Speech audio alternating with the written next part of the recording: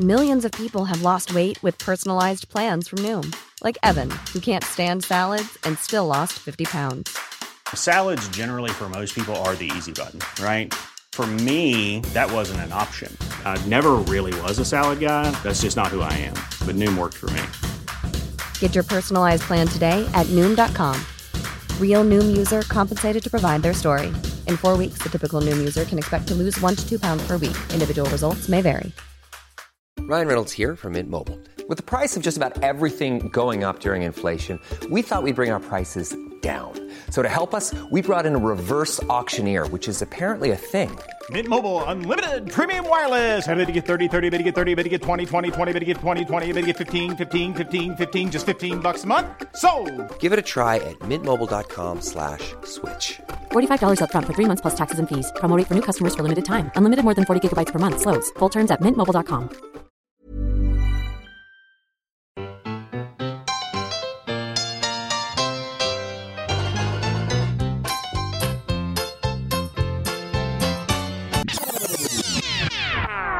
Vad hör du inte nu? Jo, han hör nu. Ja, nu hör du. Ja. Jag hör mig själv väldigt lite. Pilla. Hallå. Jaha. Hallå. Fan vad det låter alltså. Men det går inte in, det här ljudet går inte in. Nej, det är lugnt.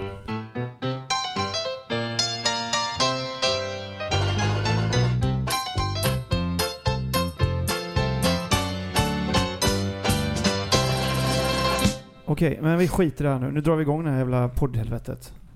Får man säga så? Nej, får man inte säga. Jag är skitglad. Rullar det nu eller? Ja, det är klart det rullar. Ja, men förlåt, ingen aning. Du har ju suttit med din dator där och pillat på den hur länge som helst. Ja, förlåt för att jag sköter om allting med den här inspelningen. Nu, jag är jätteglad att vi är här idag för att vi har en gäst. Och det är inte vilken gäst som helst. Nej, det är en supereminent gäst. Och ja, vad ska man säga? Vi känner honom som Bengt ifrån Hotell Oslo. Stort varmt välkommen Kim Sulocki.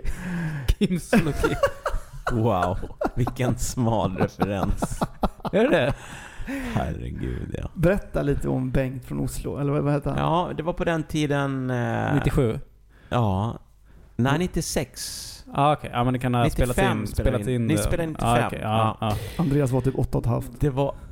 Ja, det var en sån samproduktion mellan Sverige, Norge, Danmark och Island.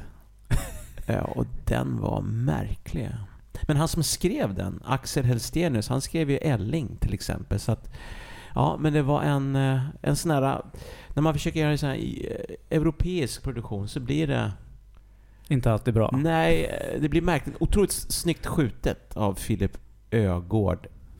Fotograferat. Skjutet, inte att man har inte dödat någon utan nej, men lite som, har ni sett Andarnas hus av Bille August eller av Bille August som han regisserade. Det är också en sån här europeisk samproduktion. Det blir liksom bara vattnigt.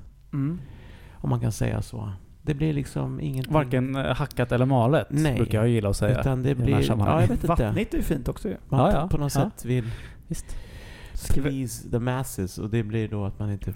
Men det här var en film. Det var en serie, 4 avsnitt tror jag, eller 5 avsnitt. Jag letade efter historien bakom varför min bror dog. Okej. Ja, i Oslo. Men du var svensk, din karaktär? Jag var svensk, ja. Och sen så var det någon som var dansk och sen var det islänning. Och så var det i Norge. Och vart gick det här någonstans? Det gick i hela Norden där. Ja. Jag missade den. Ja, det var många som gjorde, tror jag. Ja. YouTube, Bengt från Oslo. Googla. Det som jag bär med mig mest där är från Oslo, den tiden speciellt. Sen har jag jobbat en gång till i Oslo senare. Men deras matkultur är ju hemsk i jämförelse med den svenska. De käkar mackor liksom. Och ingen lunch, eller? Nej, utan till lunchen så kom de med en svart sopsäck med såna här baguette stumpar som de hällde ut på ett bord. Och sen var det sådana crab sticks till. Jag skallade lite första dagen för jag tänkte nej. Ska vi ha det så här nu i 4 månader? Det var jättemärkligt, tyckte jag. Men så var det. Och sen så, man tog en halvtimme och sen så slutade man med 3 liksom. Så gick man på tur. Ja, och sen så gick man kanske och käkade mat någonstans på kvällen. Och då var det en pizza kostar ju en vanlig så här pizza Kostar ju 120 spänn. Jättekonstig prisbild där. Ja. Men det som inte är dyrt där... Men 120 spänn på en pizza, det kostar väl det här också? Eller vad menar du? Ja, men, på en vanlig pizzeria. Men det här var ju 94 liksom. Okay. Ja, men kvarterspizzeria kostar ju inte mer än 70. Ja, det kanske jag vet inte vilka kvarter du rör dig. Ja, jag käkar faktiskt inte så ofta pizza. Men det som är billigt där är flygtåget. Det kostar typ 170-180 spänn. Alltså deras Arlanda Express. Ja, det är väl en jävligt dålig grej att ha. Ja, men vi har satsat på en grej som jag har riktigt billigt.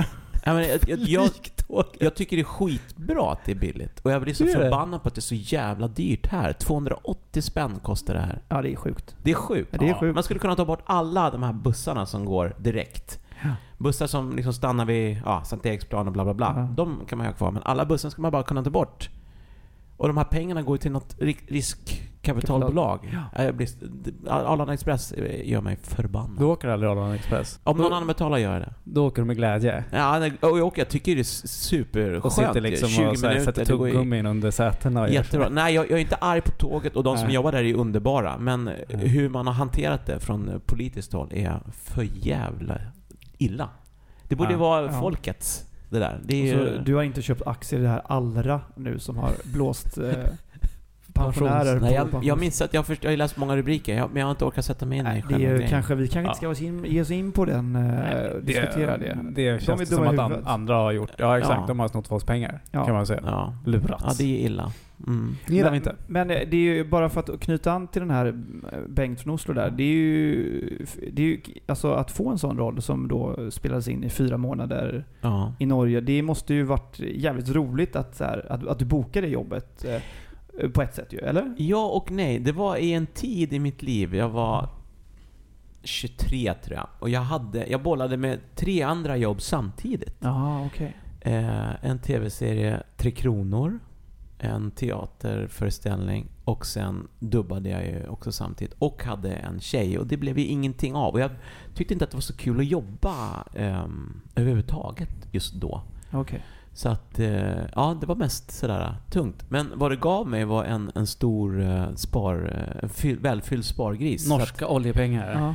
Alltså det var inga stora summor, men alltså det var så att jag kunde verkligen lägga undan mycket. Så att jag sen nästa år, i och med att jag inte kände för att jobba faktiskt, kunde dra iväg till New York och plugga teater. Och bo där i 1 år, och där ingen vet vem jag är. För jag var i en plats just då där jag kände att jag vet inte om jag kan någonting. Om man får jobb bara för att jag har varit med ett tag.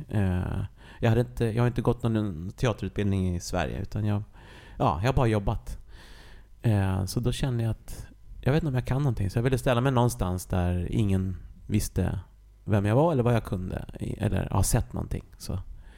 Så att det var bra på så sätt. Så att jag kunde spara pengar. Så att jag det är lite som när liksom prins Philip sökte till någon sån här designskola under pseudonym. För att han liksom inte ville bli antagen på någon form av liksom andra meriter. Ja, så kan man kanske göra. Den liknelsen kan man väl göra.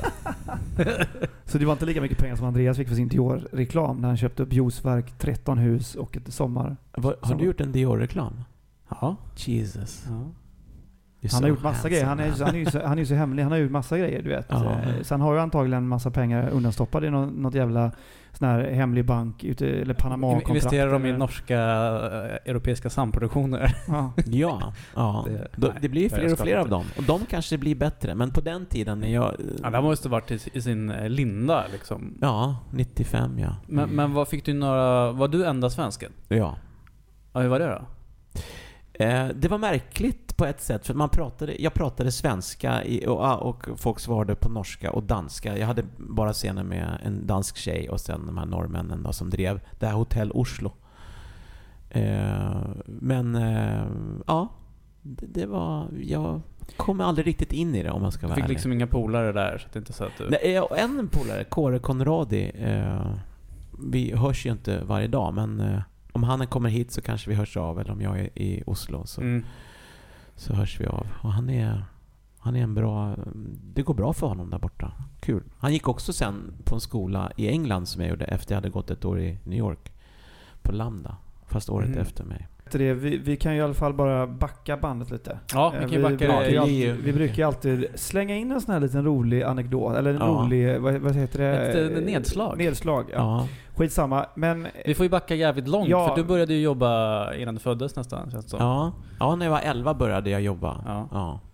På en musikal som var på en teater där min mamma hade varit i många år. Så jag hängde där en hel del. Och så sökte de ungar till nästa års uppsättning. Och då sökte jag och fick den rollen och spelade i en musikal då som heter Nine. Och då spelade jag Ernst-Hugo som liten. Ernst-Hugo Järgård spelade huvudrollen och då spelade han som liten. Det är jävligt mäktigt alltså. Det är mäktigt. Ja, det var roligt. Det är ingen dålig början kan man säga. Nej. Men man var ju inte så lätt imponerad.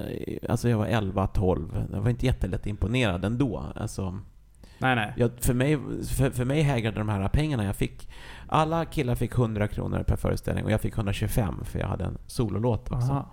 Så jag såg ju framför mig en bunt serietidningar efter varje föreställning som jag kunde gå och köpa. För att det var min passion. Framförallt Marvel-serier.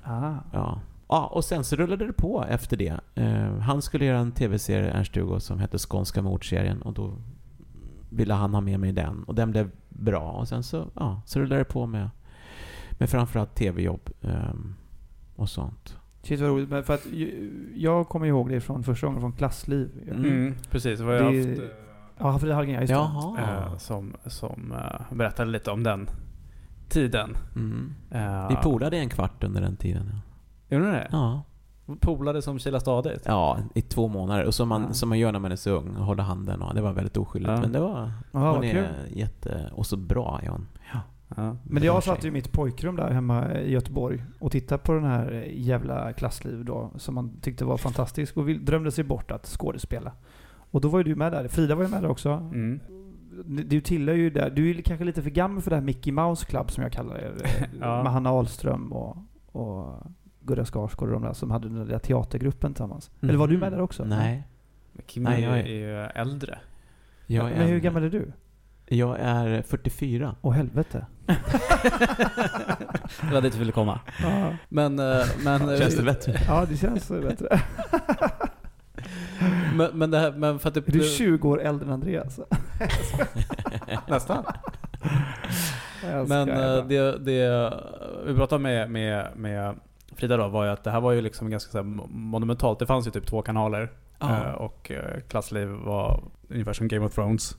Ja, men framförallt så fanns det ingenting för ungdomar. Det fanns ingenting. Så det här blev liksom som en svamp som alla sökte sig. Så att alla såg ju det här. Det var ju... Var det ute efter vilket program var det gick? Gick det separat? Nej, det gick i Bullen. Det var en följetong i Bullen. Och för de som lyssnar på det som inte vet vad Bullen är, så det var ju ett ungdomsprogram som riktade sig till ungefär som, lite som KP, kamratposten. Som Snapchat, fast på TV. På TV. Ja, kan man dra den 70-talister? Jag vet inte vad Snapchat är. Men det var ju typ, man såg Frida Hallgren en gång i veckan. Hon var söt och blond. Nu kan man ju få en bild liksom var 10 bilder i sekunden på något sätt liksom. Men det var framförallt tror jag de tog upp ämnen som ungdomar kunde relatera till. De tog upp mens, de tog upp hästtjejer, de tog upp kärlek som var obesvarad och kärlek som var besvarad och föräldrar som inte förstod. Så vi gjorde Skam för 20 år sedan kan man säga. Ja, oj vilken klassskillnad det var på de 2 serierna. Men för 30 år sedan. 30 år sedan då. Ja, vi gjorde så var det då var det high-end. För man skulle vilja se liksom någon form av nu så gick det sen. För den klassen liksom. Ja, det var vad hette din karaktär? Jag glömde bort. Lasse. Just det, Lasse. Jag heter Lasse i andra namn. Jaha. Döpt efter det? Nej, det gör jag inte. Min pappa heter ju. Vi kan låtsas nu när Kim är här. Eller? Ja. Det var en kille som jag blev bra kompis med som heter Roger Kilblom. Som var statist i den här klassen. För det var ju 8-9 skådespelare så att säga som hade repliker. Sen var det en statistklass också så att det inte var en sån liten klass. Och en av dem var då Roger Kilblom. Det var en sån särklass som bara är 8. Ja, men här var det inte en sån vi redovisade. Okay. Och honom drog jag med mig på en audition för Storstad. Och då fick han en av huvudrollerna där, Koma. Koma, just det. Ja. Just det, Koma är fan med, just det. Ja, han är en underbar kille. Nu är han ljussättare. Storstad, då var det ju också Lina Englund, va? Eller? Ja, precis. Och hennes pappa som var... Hon hette Millan där, tror jag. Millan hette hon i den serien.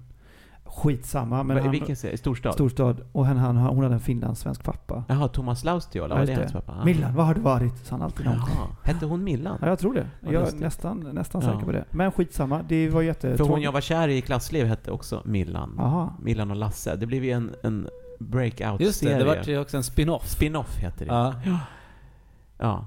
Så ni var liksom the shit. Men var det efter Klassliv som du liksom inte kunde gå på gatorna och typ gamla tanter slängde trosor på Folkungagatan? Ja. Var det som hände? Ja, det var ju framförallt ungdomar som kollade på den här serien. Men alltså det var ju en annan tid. Det var ju väldigt oskyldigt. Jag var 16-17 år. Jag fick ju lite uppmärksamhet. De fnittrade lite när jag gick förbi. Men det var inte som det är nu. Du stod inte och drog ladd på det är Spybar. inte så för mig nu, men så som det är för idoler. Det var ju väldigt städat, om jag ska säga så. Jag gick ju på ungdomsdisco och dansade mycket. Det tyckte jag var kul. Och hade ändå otroligt svårt med tjejer. Alltså, var det svårt ändå, trots att du ändå var den hetaste 16-åringen? Ja, jag skulle inte kalla mig...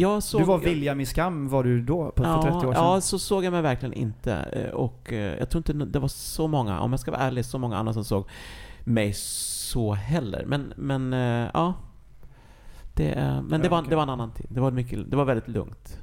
Sen i och med att jag varit med i så många sammanhang efter det och fortsätter vara med, så blir man ändå en del utav någon slags ungdomskanon sådär. Så att det händer inte allt för sällan att tjejer kommer fram och säger att jag har varit kär i dig. Och det är väldigt trevligt, för då har jag oftast inte varit ihop med den tjejen. I och med att jag inte känner henne. Och då har hon inga dåliga erfarenheter av mig, utan jag ser bara på mig med såna här... Vad händer sen då efter hon säger att jag var kär? Nej, sen händer det faktiskt inte så mycket. De är inte kära i mig längre. Nej, okay. Utan det är bara... Du fortsätter inte liksom säga vi kanske ska åka iväg. Ja, skulle du kunna bli det igen? Till Italien, du och jag? Inget sånt där? Nej, men... Du har inte utnyttjat... Du kan kalla mig Lasse. Det är väldigt trevligt. Det är väldigt trevligt. Och återigen väldigt oskyldigt. Det är väldigt lite så här rockstjärne, sex, drugs och rock'n'roll över mig överhuvudtaget.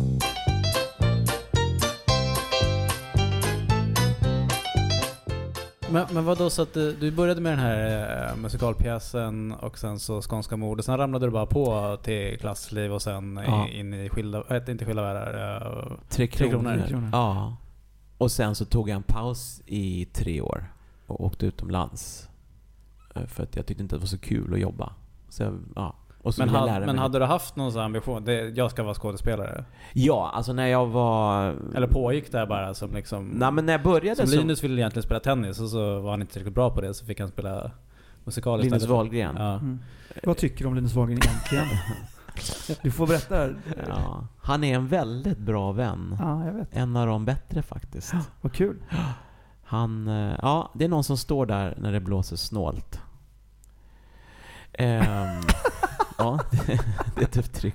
Vi ville ha en helt annan svar. Vi skojar, vi älskar ju Linus. Nej, men du ville liksom alltså jag såg mina förebilder. Jag ville ju absolut till Dramaten och så ville jag till Hollywood. Och mina förebilder vid tidiga tonåren var Montgomery Clift, James Dean och Marlon Brando. Jag såg allt de gjorde och tyckte att de var fantastiska. James Dean är ju enkelt med.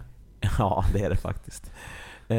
3 otroligt bra rullar å andra sidan. Men men sen så fick jag när jag var 19 så sökte jag till scenskolan och då hjälpte Ernst Hugo mig faktiskt, men jag kom inte in. Och sen så de frågade så här: har du läst med någon för det här? Ja, då sa jag bara... med en kille som heter Ernst Hugo. Ja, jag droppade den bara. Jag tyckte inte att det var så speciellt, om jag ska vara ärlig. Alltså sådär.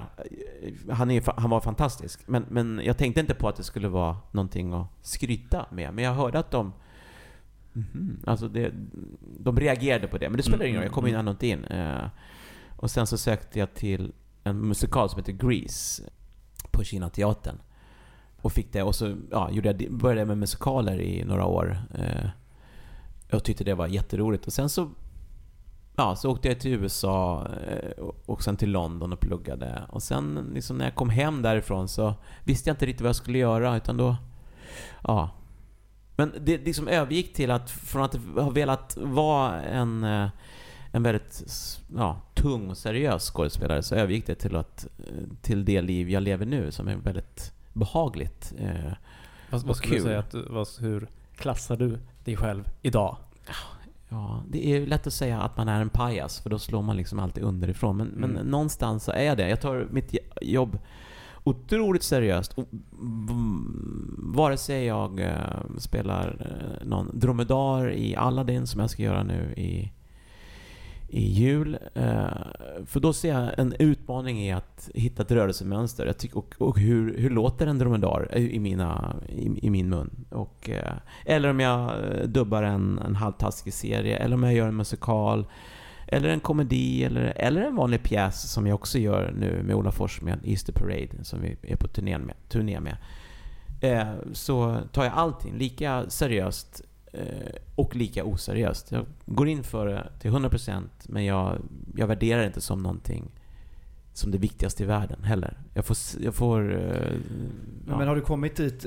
Alltså det kanske är en mognadsprocess att komma dit, att inte ta det på så blodigt allvar. Att i början kan jag tänka mig att det är, eller så var det för mig i alla fall, att det är som på liv och död, att jag måste göra det här, annars så går jag sönder liksom. Men det måste vara ett rätt behagligt arbetssätt att gå in med, att känna så här, men fan, jag låtsas och jag går in och gör det här så bra jag kan, och det räcker. Men jag tänker, går du in med liksom, har du mycket nerver när du jobbar? Alltså är du nervös? Det är olika. Alltså jag behöver alltid lära känna rummet som jag är i. Till exempel när man första gången träffar sin nya ensemble, så tar det ett tag innan jag släpper loss, och jag behöver liksom mjukas upp och känna mig trygg och känna att regissören har förtroende för mig. Och alltså, det är olika. Det beror på vad jag har för roll, det beror på vad jag liksom, hur jag mår just den perioden, och det har med flera saker att göra. Men jag är inte nervös så ofta, och jag kastar mig mer ut mer än vad jag gjorde tidigare, alltså vågar mer. Och sen har jag väldigt sällan ångest över saker och ting. Men jag mår, när en föreställning är dålig, när jag känner att den inte fungerar, då mår jag dåligt, och då tycker inte att det är kul att jobba. Och sen så försöker jag kanske göra någonting åt det, om det går, och sådär, och påverka. Men det störs jag jättemycket av, helheten. Det viktigaste är berättelsen, även om det är en revy som jag också gjort nu precis för första gången. Vilket var väldigt knepigt, tycker jag. Jag såg den. Var det Oscars? Ja, Oscarsrevyn. Svårt att göra en revy. Jag tyckte det var roligt. Ja, kul.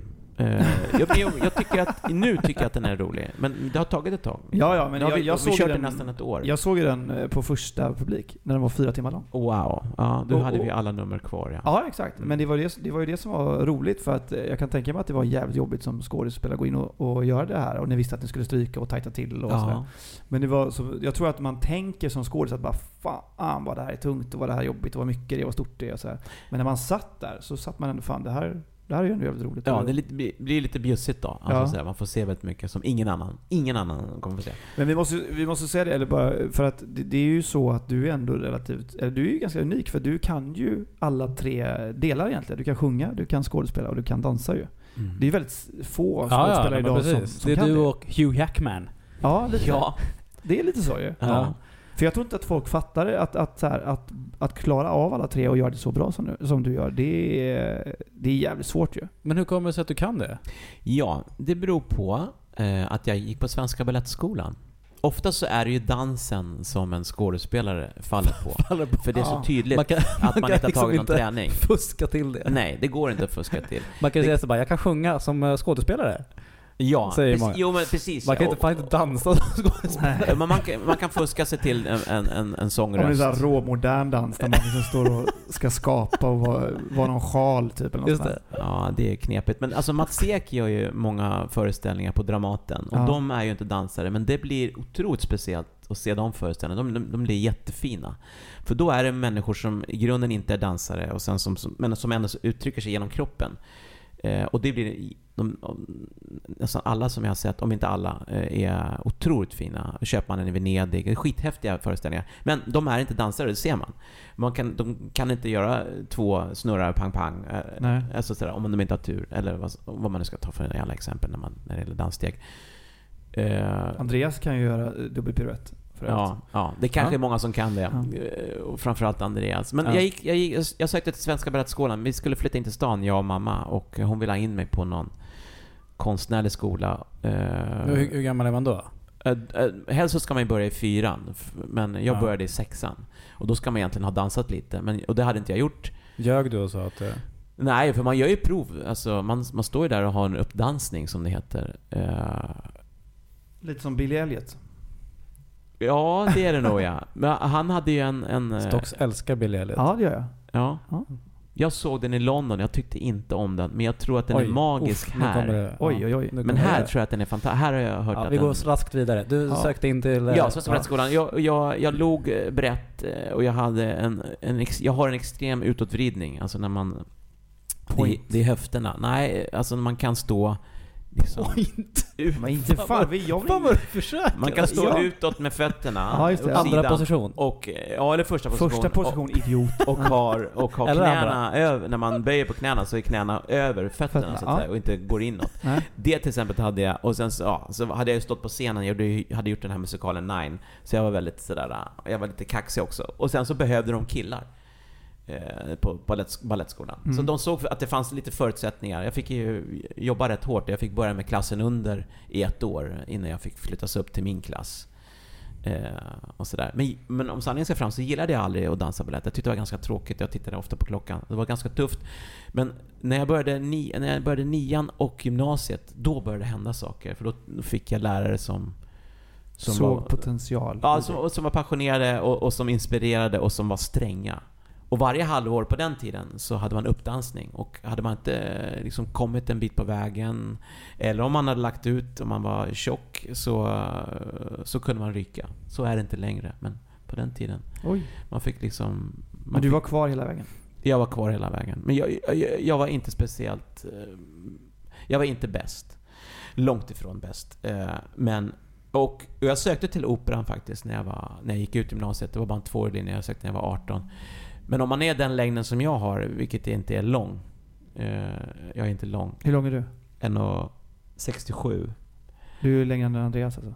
Yeah. Ja. Ja, lite kortare faktiskt. Ja, det är inte många. Men du har ju falskt i passet. Du har ju ljugit. Ja, men det har betalt ganska dyrt för. Så att, men då i varje fall, om man har den längden som vi har då, så måste man vara, då måste man kliva in på operan och vara solist nästan, för då kan man inte stå i kåren och lyfta tjejer, för de är alla står på tå och de är för långa. Så att sen ville jag inte söka en annan skola där. Så då gick jag och slog dank ett halvår, för då hade jag precis gjort den här Milan och Lasse-serien i Bullen.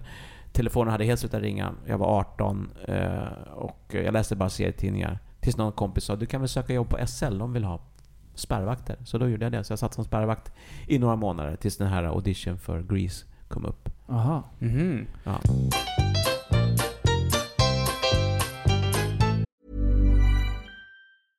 Selling a little or a lot?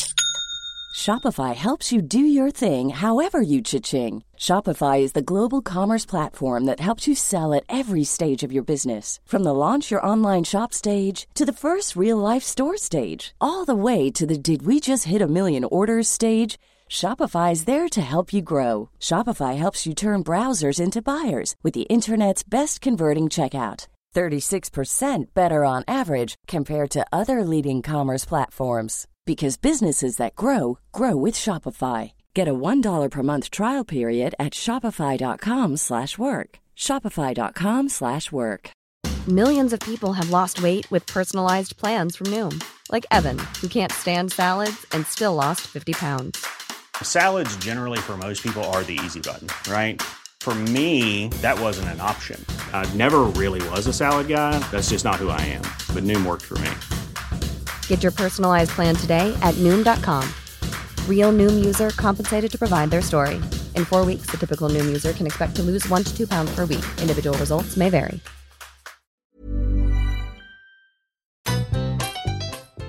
Så du har jobbat med andra saker? Ja, jag har jobbat som tidningsbud på söndagarna, delat ut DN och Svenskan tidigt på morgonen och McDonalds. Det är ju en klassiker. När jag var 16. Men den här perioden när du sitter spärr då, då vet du egentligen inte om du ska fortsätta med. Eller du visste ju inte att det skulle komma en Grease-musikal liksom. Nej, det visste jag inte. Och jag tyckte det var ganska bekvämt.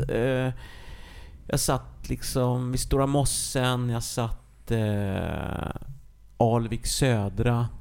Har man så speciella stationer som mina stationer var den gröna linjen från Hötorget och ut mot Hässelby.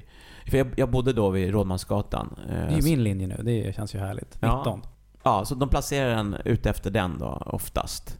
Och så jobbade jag extra, tjänade ganska bra. Jag tror jag hade en 18 000 i månaden, för jag jobbade extra väldigt mycket. Jag bodde hemma. Det här var 90. Det är ju som 180 000 typ. Va? Ja, men det är bra betalt om man bor hemma i varje fall. Ja. Och så satt man liksom ibland lugna spärrar som hade toalett och man kunde koka te där och det fanns telefon, så kunde man kanske ringa en kompis. Jag tog nästan alltid med mig en bergsprängare, så jag lyssnade på musik där. Och så ibland ofta satt jag också mikrofonen som man har, eller hade i varje fall på den tiden, som var rörlig mot högtalaren, så kunde de resenärerna också lyssna. Så det var kul. Och vid Hötorget satt jag ofta, och där var det ju rörigt, mycket folk. Men då kom det någon punkartjej där. Ja, och jag tror hon kanske kände igen mig, för då hade jag gjort de här 2 serierna i Bullen. Det är klart att hon gjorde. Ja, men då ville hon gärna sitta där inne med mig. Så satt vi där inne och tjabba. Nej, hånglade då? Nej, det var väldigt... Jag vet inte hur bra hon mådde, men det var liksom... Okay. Ja.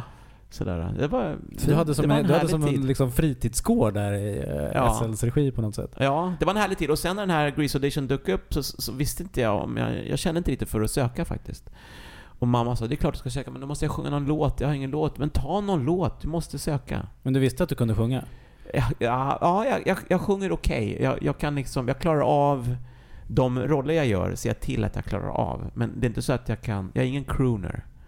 Jag är ingen Linus Wahlgren på det sättet. Det är för få som är. Ja, det är för få. Ja. Tack och lov. Vad tycker du om Linus egentligen? Jag vill inte säga det här. Rullar vi? Vi rullar. Han är en jävla.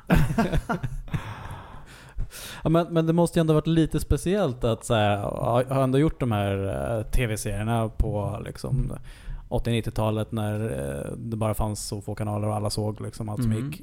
Och sen sätta sig i en sånt offentligt jobb som spärrvakt liksom. Ja, det var... Det låter lite så här nostalgiskt att det bara var bra, men det var, och det kan låta fånigt att jag kände så, men det kändes som sådär ett nederlag. Det kändes pinsamt när folk kände igen mig, och man kan tycka, men varför var det spärrvakt då? Ja, men det var... jag tänkte kanske inte så långt, eller så tänkte jag att jag tänkte inte så långt. Så jag tyckte att det var lite jobbigt och lite sådär... Ja, jag var 18 och tänkte att vad blir det nu då? Samtidigt som jag tyckte att det var ett soft också, och jag liksom...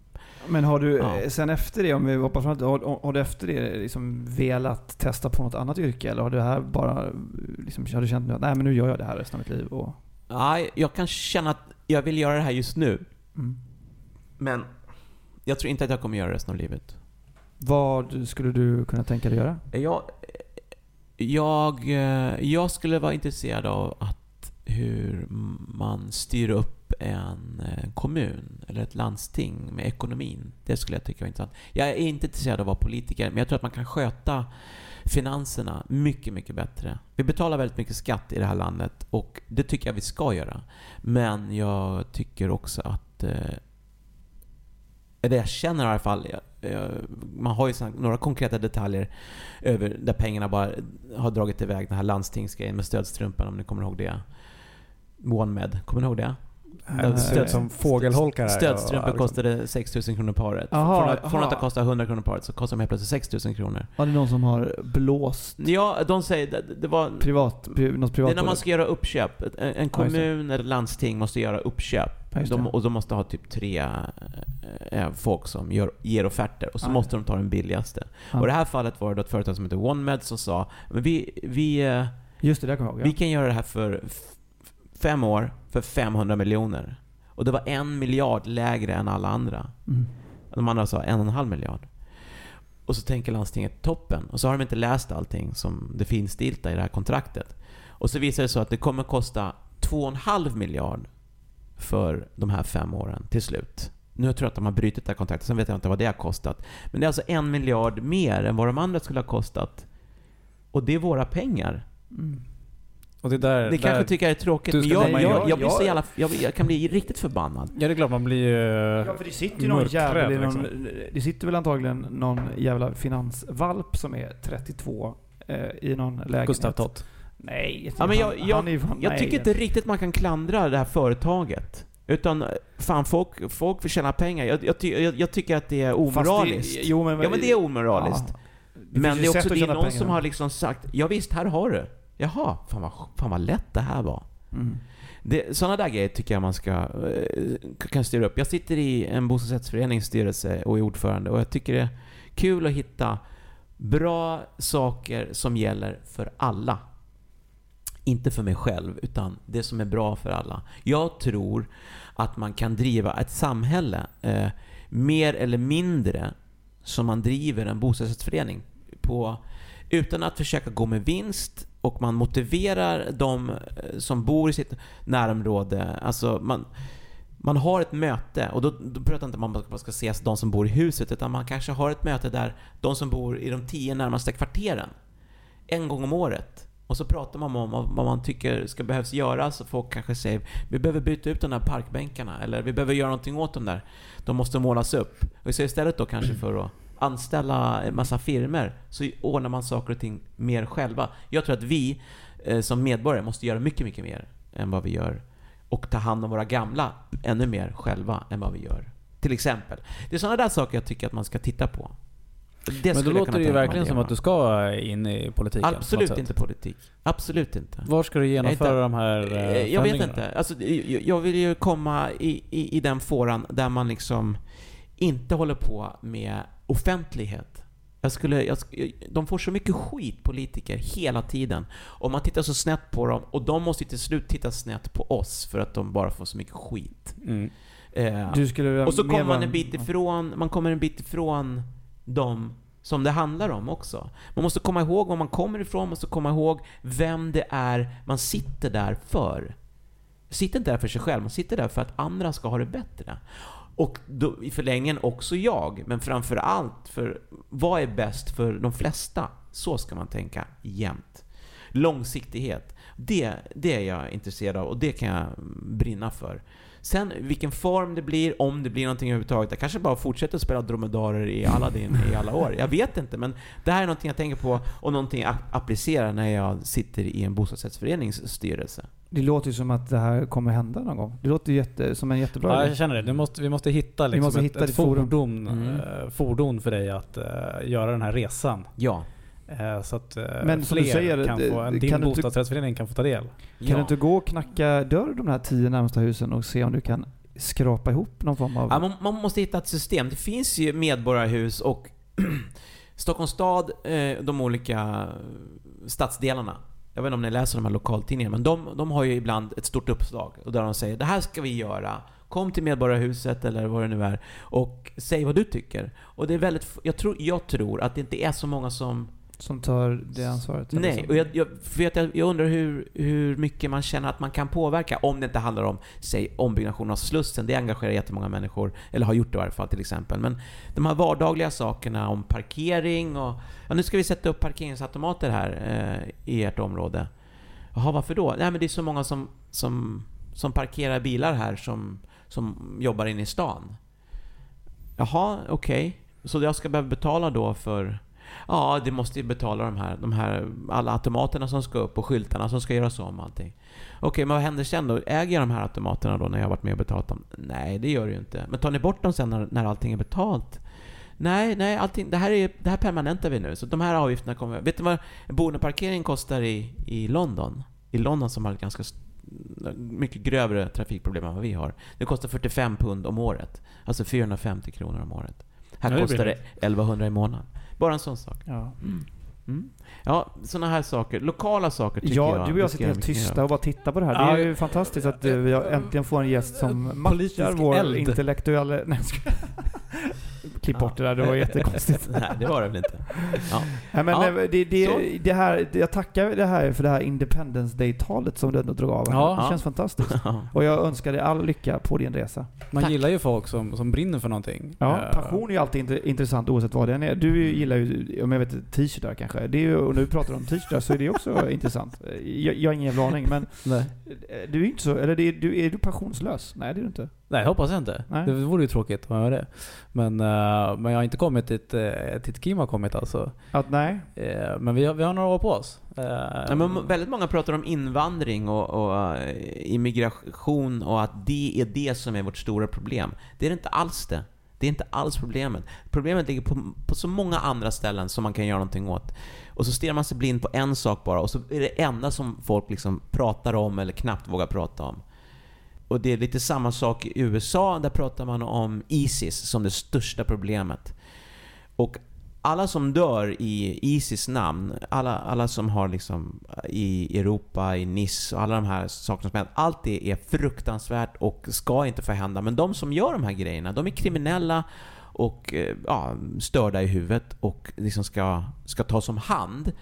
Men man pratar om att vi ska krossa ISIS och vi ska bygga många fler vapen och vi ska flyga ner en massa soldater för hur många 100 miljarder som helst. Och så tittar man på hur många amerikaner är det som dör utav ISIS varje år och hur många amerikaner är det som dör i Amerika varje år på grund av skjutvapen. Ja, skjutvapen. Jag tänker faktiskt inte bara på det utan mer kanske på sjukvård och på hemlöshet och fattigdom. Och kanske också drogrelaterade händelser. Jag tycker inte att man... Du tycker att man prioriterar fel?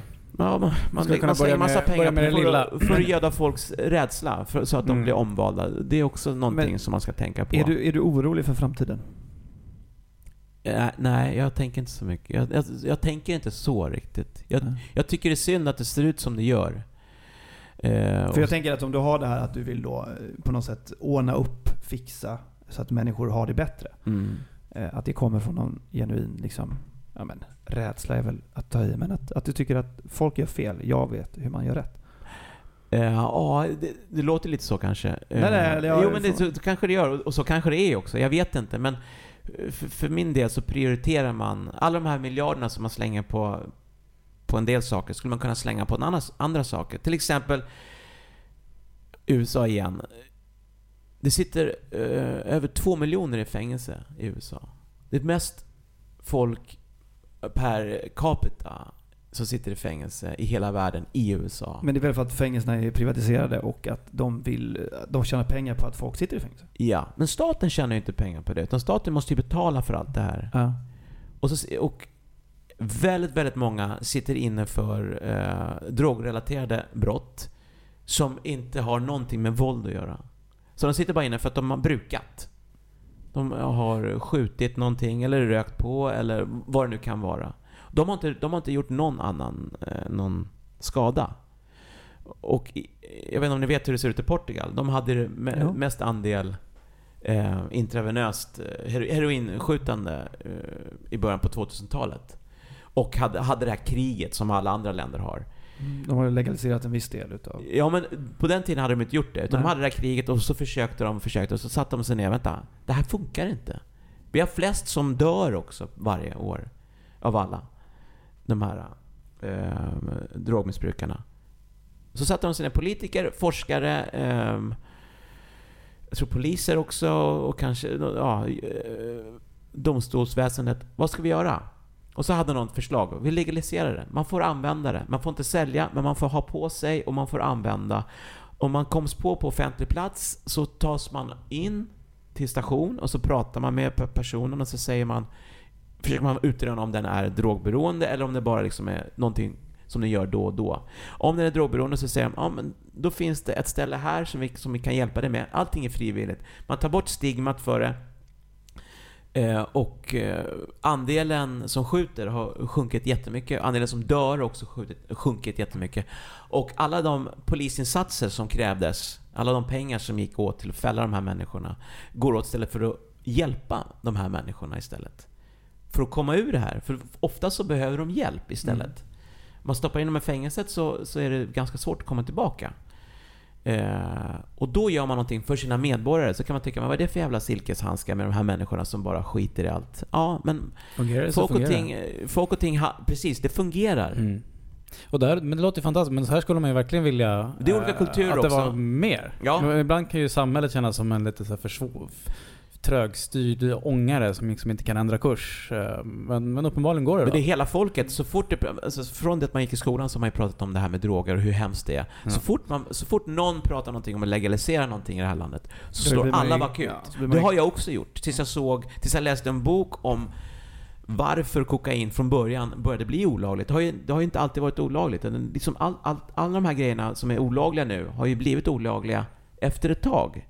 Och i USA blev opium olagligt för att det var så många från Kina i början av 1900-talet som kom dit. Så man ville på något sätt stävja det genom att göra det som deras största fritidsintresse, eller ett av deras fritidsintressen som var opium då, olagligt. För att liksom då blev det olagligt. Ja, det är hur mycket som helst. Men det är en väldigt intressant bok som heter Chasing the Scream av Johan Hari som handlar om just det här. Det är väldigt intressant att läsa. Och att det finns andra sätt att göra det på är också väldigt intressant. De flesta av de här människorna behöver kärlek. Och det kan inte vi tre ge alltså till någon som sitter på gatan. Men man måste vi kanske kan inspirera fler. Ja, men alltså eller så betalar man folk istället för att betala polisen som måste ta hand om, så kan man betala liksom folk som kan hjälpa de här istället. Så. Men det var ju jag vet inte om man har sett en TED Talks på en kille som pratar om just Portugal och legaliseringen. Det är han, Johan Hari. Ja, det är han. Men han är han engelsman, eller? Han är någon slags blandning. Ja, för det här nämner det är rätt intressant att han nämner att han tar upp en studio med råttor, tror jag det är. Ja. Att han pratar om, de ger dem väl vatten och heroinvatten eller något sånt där. Ja. Och där de sen ser att råttorna blir heroinberoende mest. Men sen tittar de på platsen på hur råttorna lever. Och då har de liksom, men de har ingenting. De har ingenting i den de har en jävla bur bara. Och så Ja. får de heroinvatten. Vilket gör att de blir deprimerade och tar till droger. Men där de sen istället bygger upp ett slags rat park. Där de har liksom hjul och får springa runt. Och de blir fler, tror jag. De får umgås med andra. Liksom. Och då tar de inte alls det här jävla heroinvattnet. Det är jätteintressant, för den här råttgrejen var ju liksom, det var ju en reklamkampanj i början på 80-talet där man såg den här råttan dö utav heroin i den här skitvita buren där ingenting annat finns än mat och det här vattnet då, som är heroin i. Ja. Och så bara, aha, alltså det här behöver inte vara så. Det kanske inte är så beroendeframkallande, utan det beror på att man har någonting i sig som behövs läkas av olika anledningar som har hänt när man var ung, eller vad fan det nu kan vara. Men tror du inte att du kan använda, liksom, du är ändå en offentlig person och liksom, tror du inte att du på något sätt kan, föreläsa eller det finns folk som föreläser mycket bättre än mig. Alexander Bard gör ju det bland annat. Han är ju för att legalisera, och om jag skulle börja prata om det så skulle jag skulle bli slagen på fingrarna så många gånger, för jag har liksom inte så många fakta. Jag har inte så mycket statistik i huvudet. Jag skulle behöva sätta mig in i det här. Och jag har bara läst några böcker och tänker att det finns andra sätt att göra saker på. Varför undersöker vi inte det? Och hur kan vi göra det här tillsammans? Och framförallt så handlar det om att det här är vårt folk här som bor i det här samhället, i de här kvarteren här. Vad kan vi göra för att göra det bättre för flera? Inte så att alla ska gå omkring och inte behöva jobba. Alltså, utan hjälpa där vi kan hjälpa. Det var jättefint sagt. Det där kan vi ju avsluta och så går vi till nästa grej. Ja.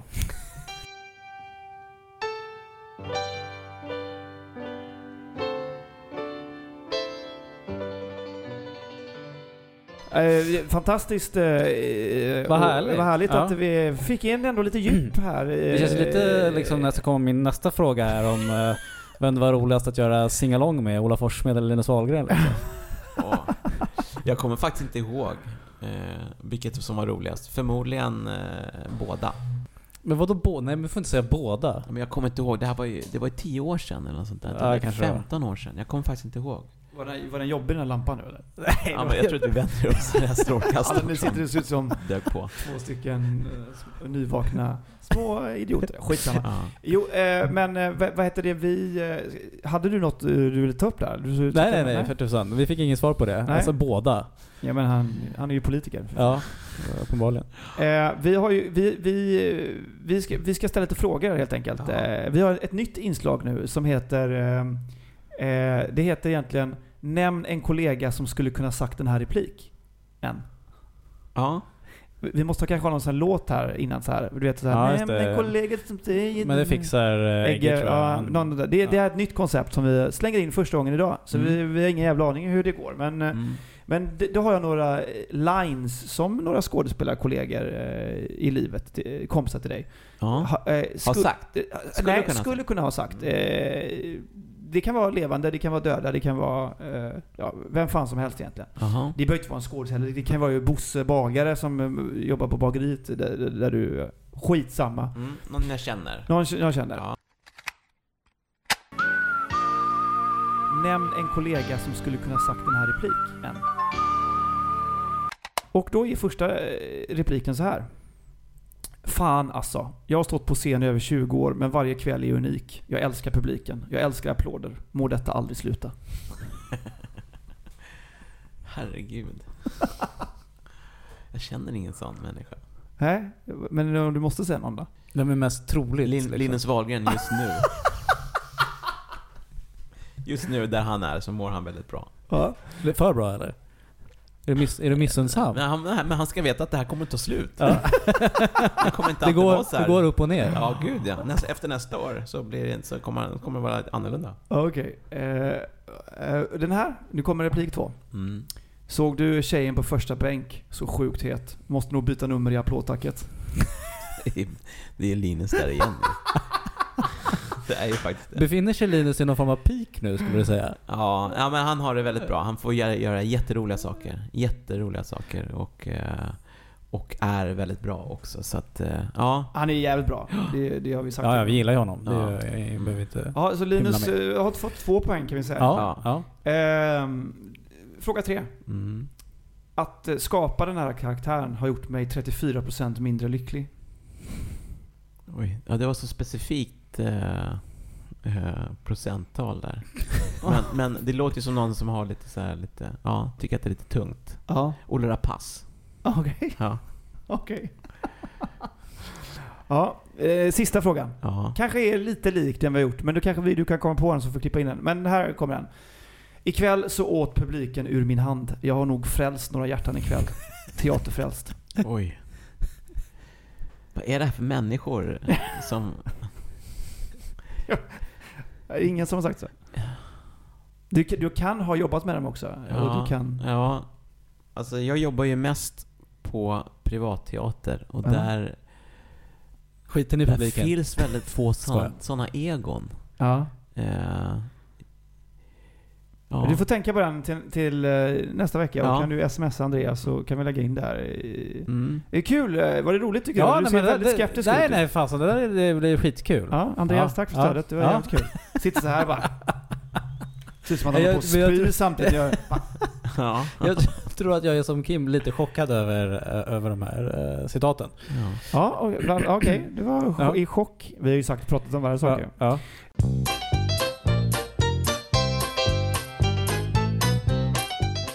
Ja, vi går väl raskt vidare. Ja, jag har också en annan grej som jag vill ta upp idag. Ja.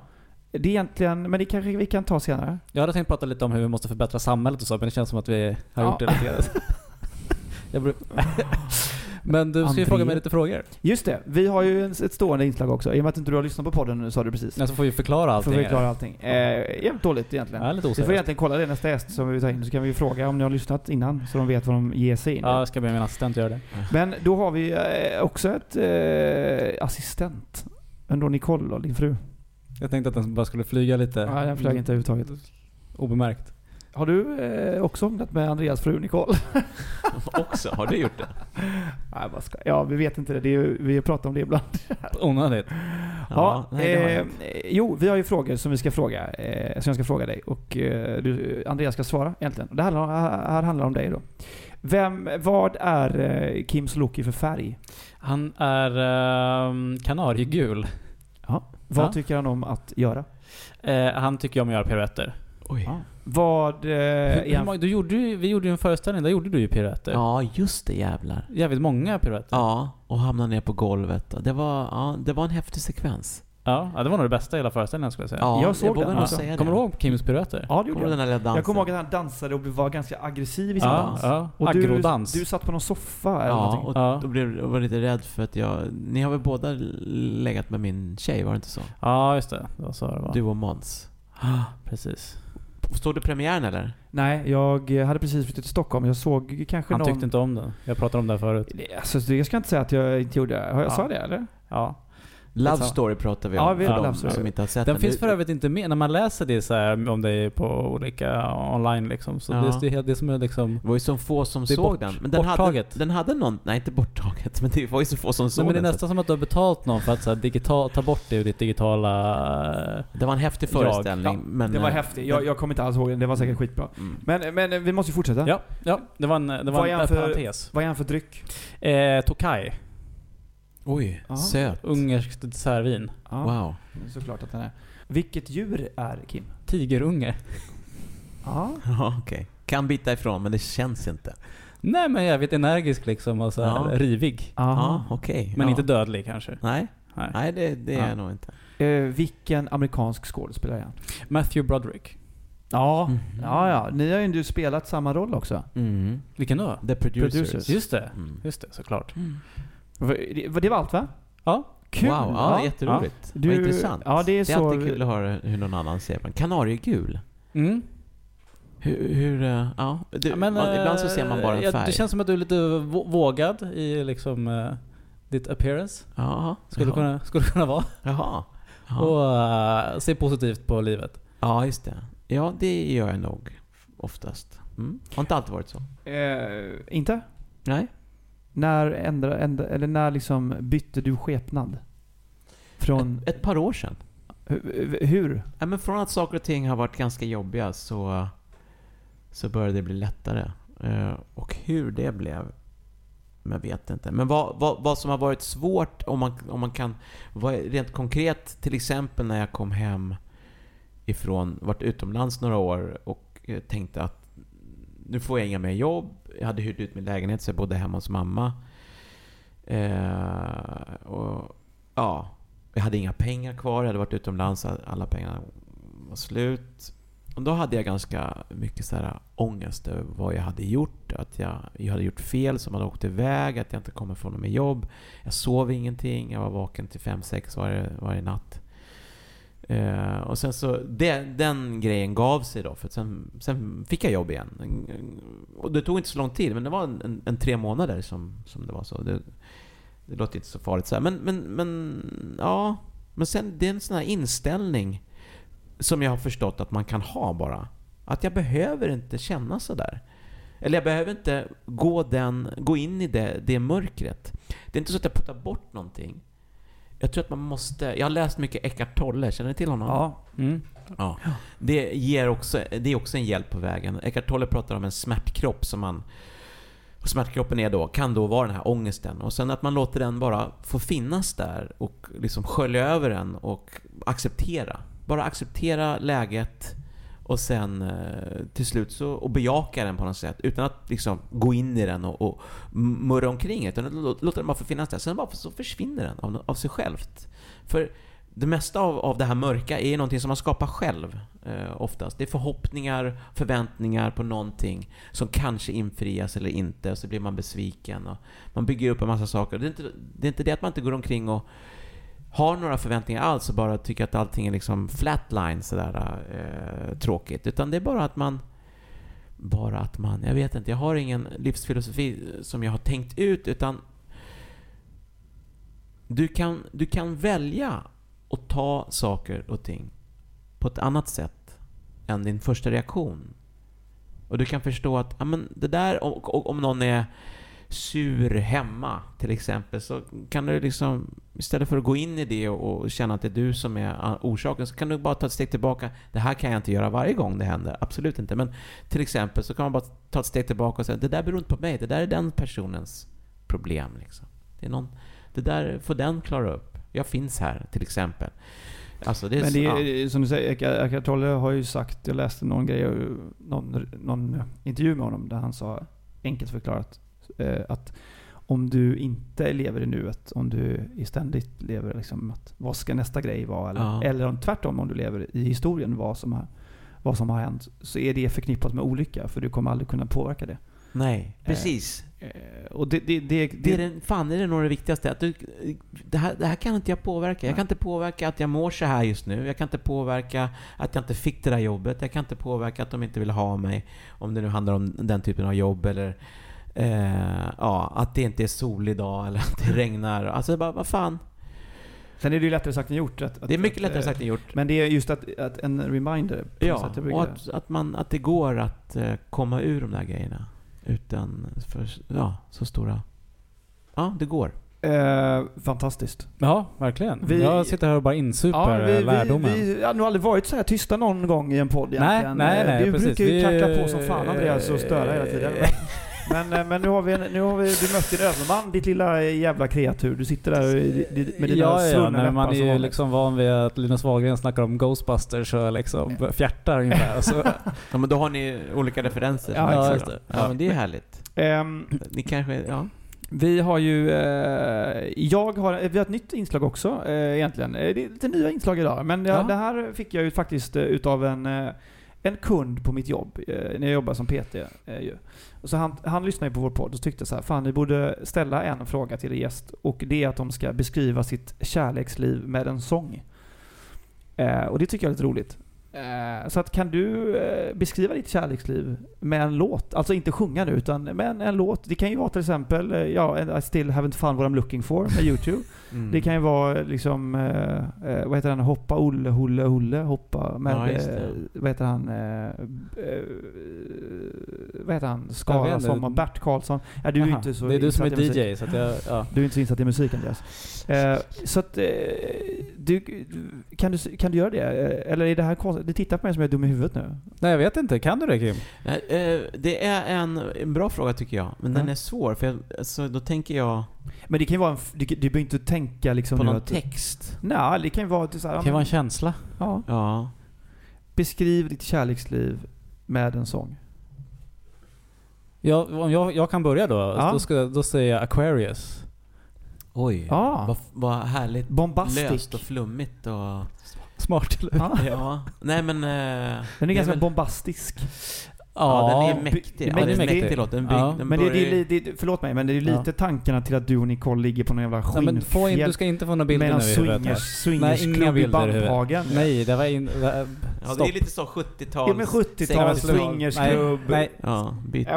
Okej. Om Nicole inte tycker att Aquarius är liksom er kärlekslåt, att inte det är lite flummigt 70-tal och att partnerbyte, då vet det fan alltså. Tror du inte det? Att de kommer tycka det? Det var Kim som skulle svara. Vad skulle du svara då? Jag har ju ingen relation för tillfället. Så mitt kärleksliv är ju liksom...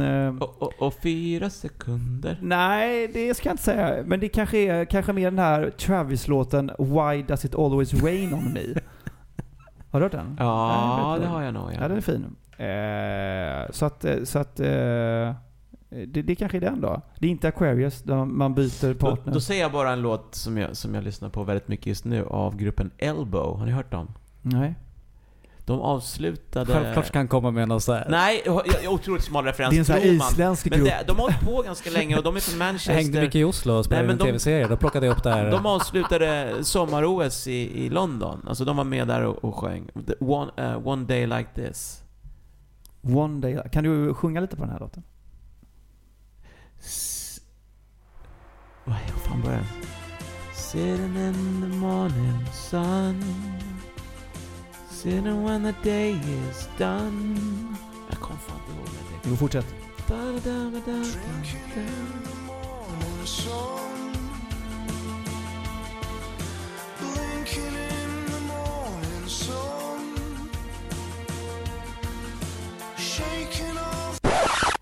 det är så här fina med stråkar och jag gillar ju stråkar och Bittersweet Symphony, det är också bra, fast det är verkligen inte bittert mitt kärleksliv, utan det låter också lite som bra. En uppbyggnad.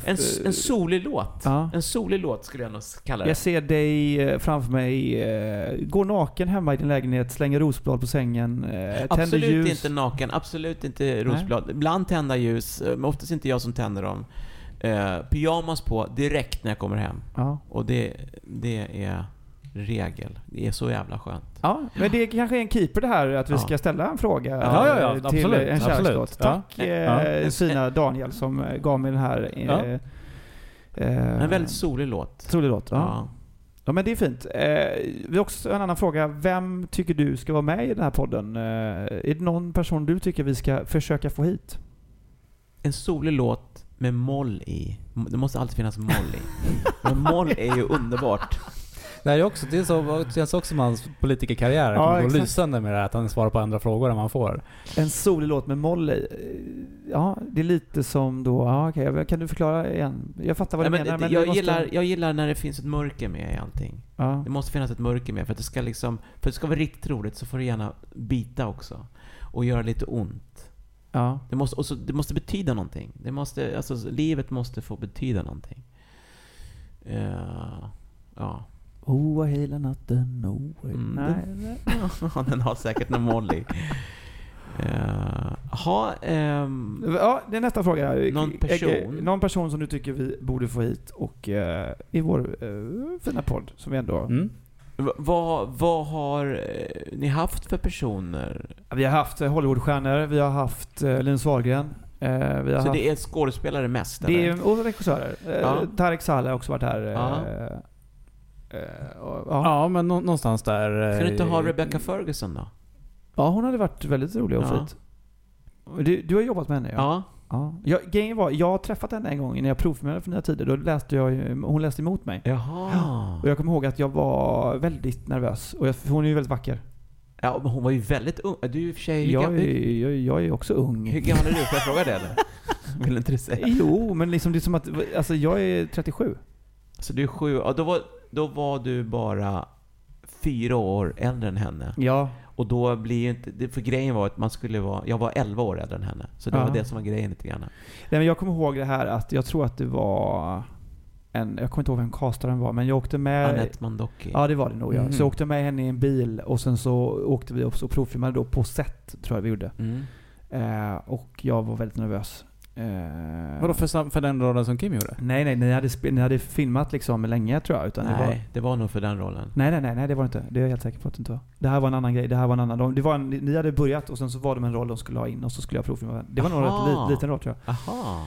Skitsamma, men i alla fall. Jag tackade nej till den rollen 3 gånger innan jag... Ja, men det är någon story där att du går upp liksom och ber om att få ett unheard of gage för att göra den här jävla serien. Nej, men jag går inte upp, utan det är chefen för TV4 som kallar upp mig och frågar, vad vill du ha? Ja, och då säger jag det. Och så säger de okej. Lika mycket som Andreas Wilsons Dior-reklam.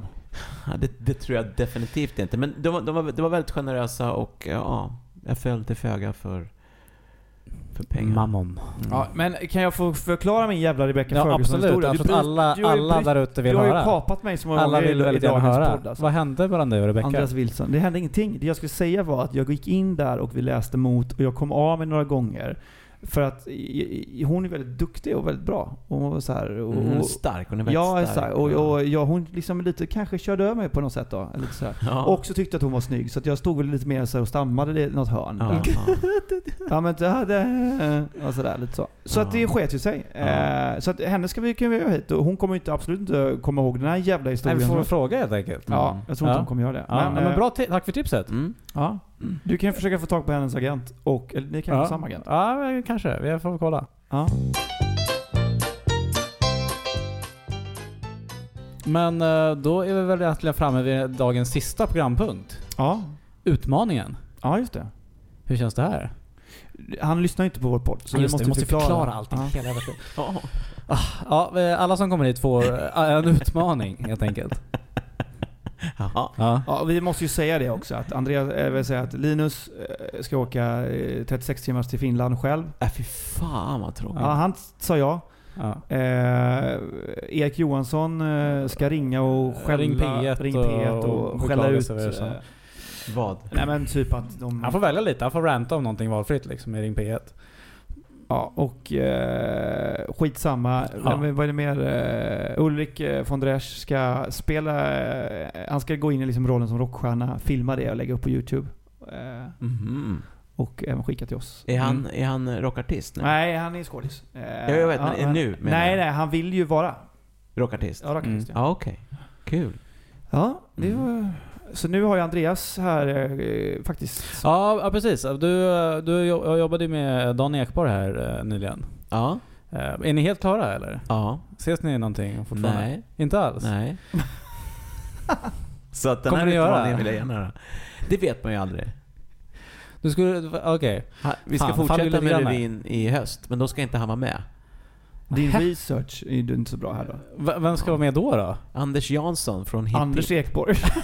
För det var det som var grejen. Du skulle ju presentera liksom, eller kalla Dan för Anders och presentera någon som Anders liksom i många sammanhang här liksom. Framöver. Ja. Hade du vågat göra det? Jag vet inte. Jag vet inte hur pass kul det skulle falla ut. Men det är en spännande tanke. Är du lite rädd för Dan? Nej, jag är inte rädd för Dan. Han är jättesnäll. Vi gjorde en ICA-reklam en gång. Faktiskt, jag tror premissen var så att de bytte ut alla... Det var så sportlov och så bytte de ut hela ICA-casten mot Sissifors och det gänget liksom. Mot, det var mig, Dan Ekborg och... kul.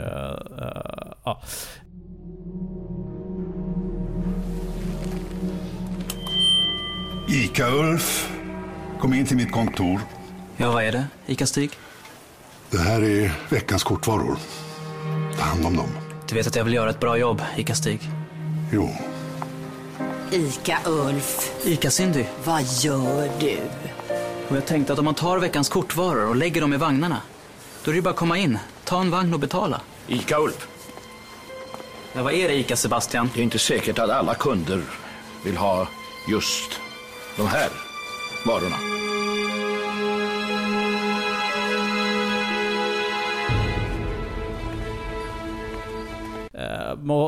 Då var jag lite Sten Ljunggren och då var jag lite rädd för Dan. Alltså, men han är ju jättesnäll. Ja, och Dan är ju briljant på scenen. Ja, för fan vad bra han är. Han sjunger ju så in i helvete. Han sjunger skitbra. Han har otrolig timing och han har en frenesi liksom som det kan koka i huvudet. Man ser liksom. Han är fantastisk på scenen. Ja, men då föll din lilla... Ja, men jag kan ta den om jag träffar honom så... Tjena Anders. Vad är det jag ska säga? Anders, det var länge sedan. Vad gör du? Fast det är nästan roligt om ni träffas liksom och du presenterar honom för din kompis som där med. Det här är så Anders. Är roligt. Det här är Anders. Du har hela året på dig. Vem vet? Det kanske blir av. Anders och jag jobbade. Fan vad han är bra, Anders. Ja. Det är en rolig utmaning. Ja, men den är värd att behålla. Vi hoppas på att det är bra. Har vi något mer? Nej, vi tackar för det här dynamiska avsnittet på något sätt. Ja, vi har också vägt hur långt det blir. Nej, men det kommer bli långt som fan där. Det var ju, vi fick egentligen in lite djup. Andreas står ju inte direkt för det. Han är ju lite som Carlings klädbutiken och jag är lite mer som men något mer liksom italienskt märke med vackra skjortor. Skitsamma. Ja, men det är bra liknelse. Jättebra. Carlings är ju dressman för inte dressman typ för 14-åringar eller så. Är det fel? Ja, fortsätt berätta mer om skitsamma. Du verkar vara inläst på det här. Men vi ska ju säga det att du är ju här utav en anledning också och det har vi sagt till nästan alla gäster att du är här för att vi tycker att du om dig som person och vi tycker att du är en väldigt bra skådespelare. Men då får vi tillägga skådespelare, dansare och musikalartist. Ja. Just det. Ja, absolut. Tack så mycket.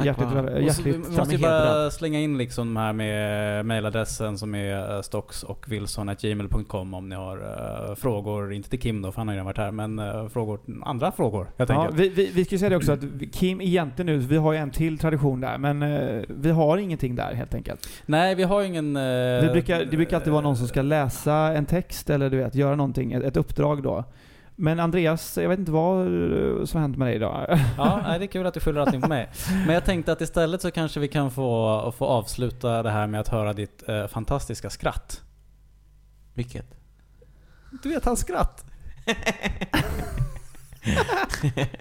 Ja, ibland är det väldigt högt och vissa tror inte på skrattet, men det låter ju väldigt starkt. Men ska jag fejka ett skratt ordentligt? Ja.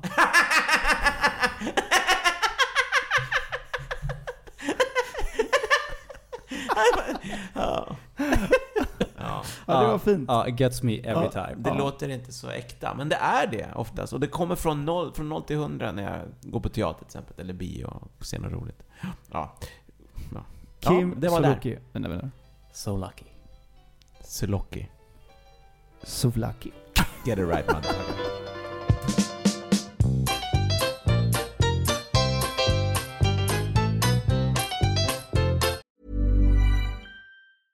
A new year is full of surprises, but one thing is always predictable. Postage costs go up.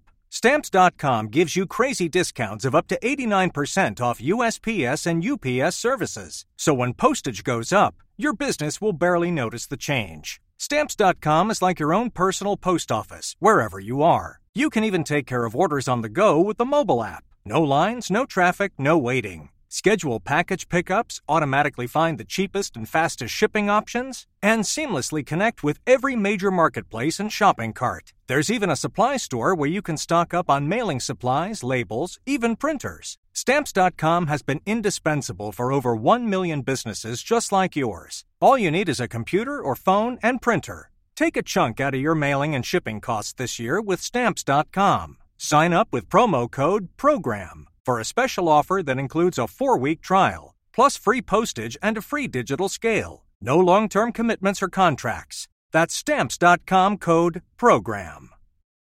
Join us today during the Jeep Celebration event. Right now, get 20% below MSRP for an average of $15,178 under MSRP on the purchase of a 2023 Jeep Grand Cherokee Overland 4xE or Summit 4xE. Not compatible with lease offers or with any other consumer incentive offers. $15,178 average based on 20% below average MSRP from all 2023 Grand Cherokee Overland 4xE and Summit 4xE models in dealer stock. Residency restrictions apply. Take retail delivery from dealer stock by 4/1. Jeep is a registered trademark.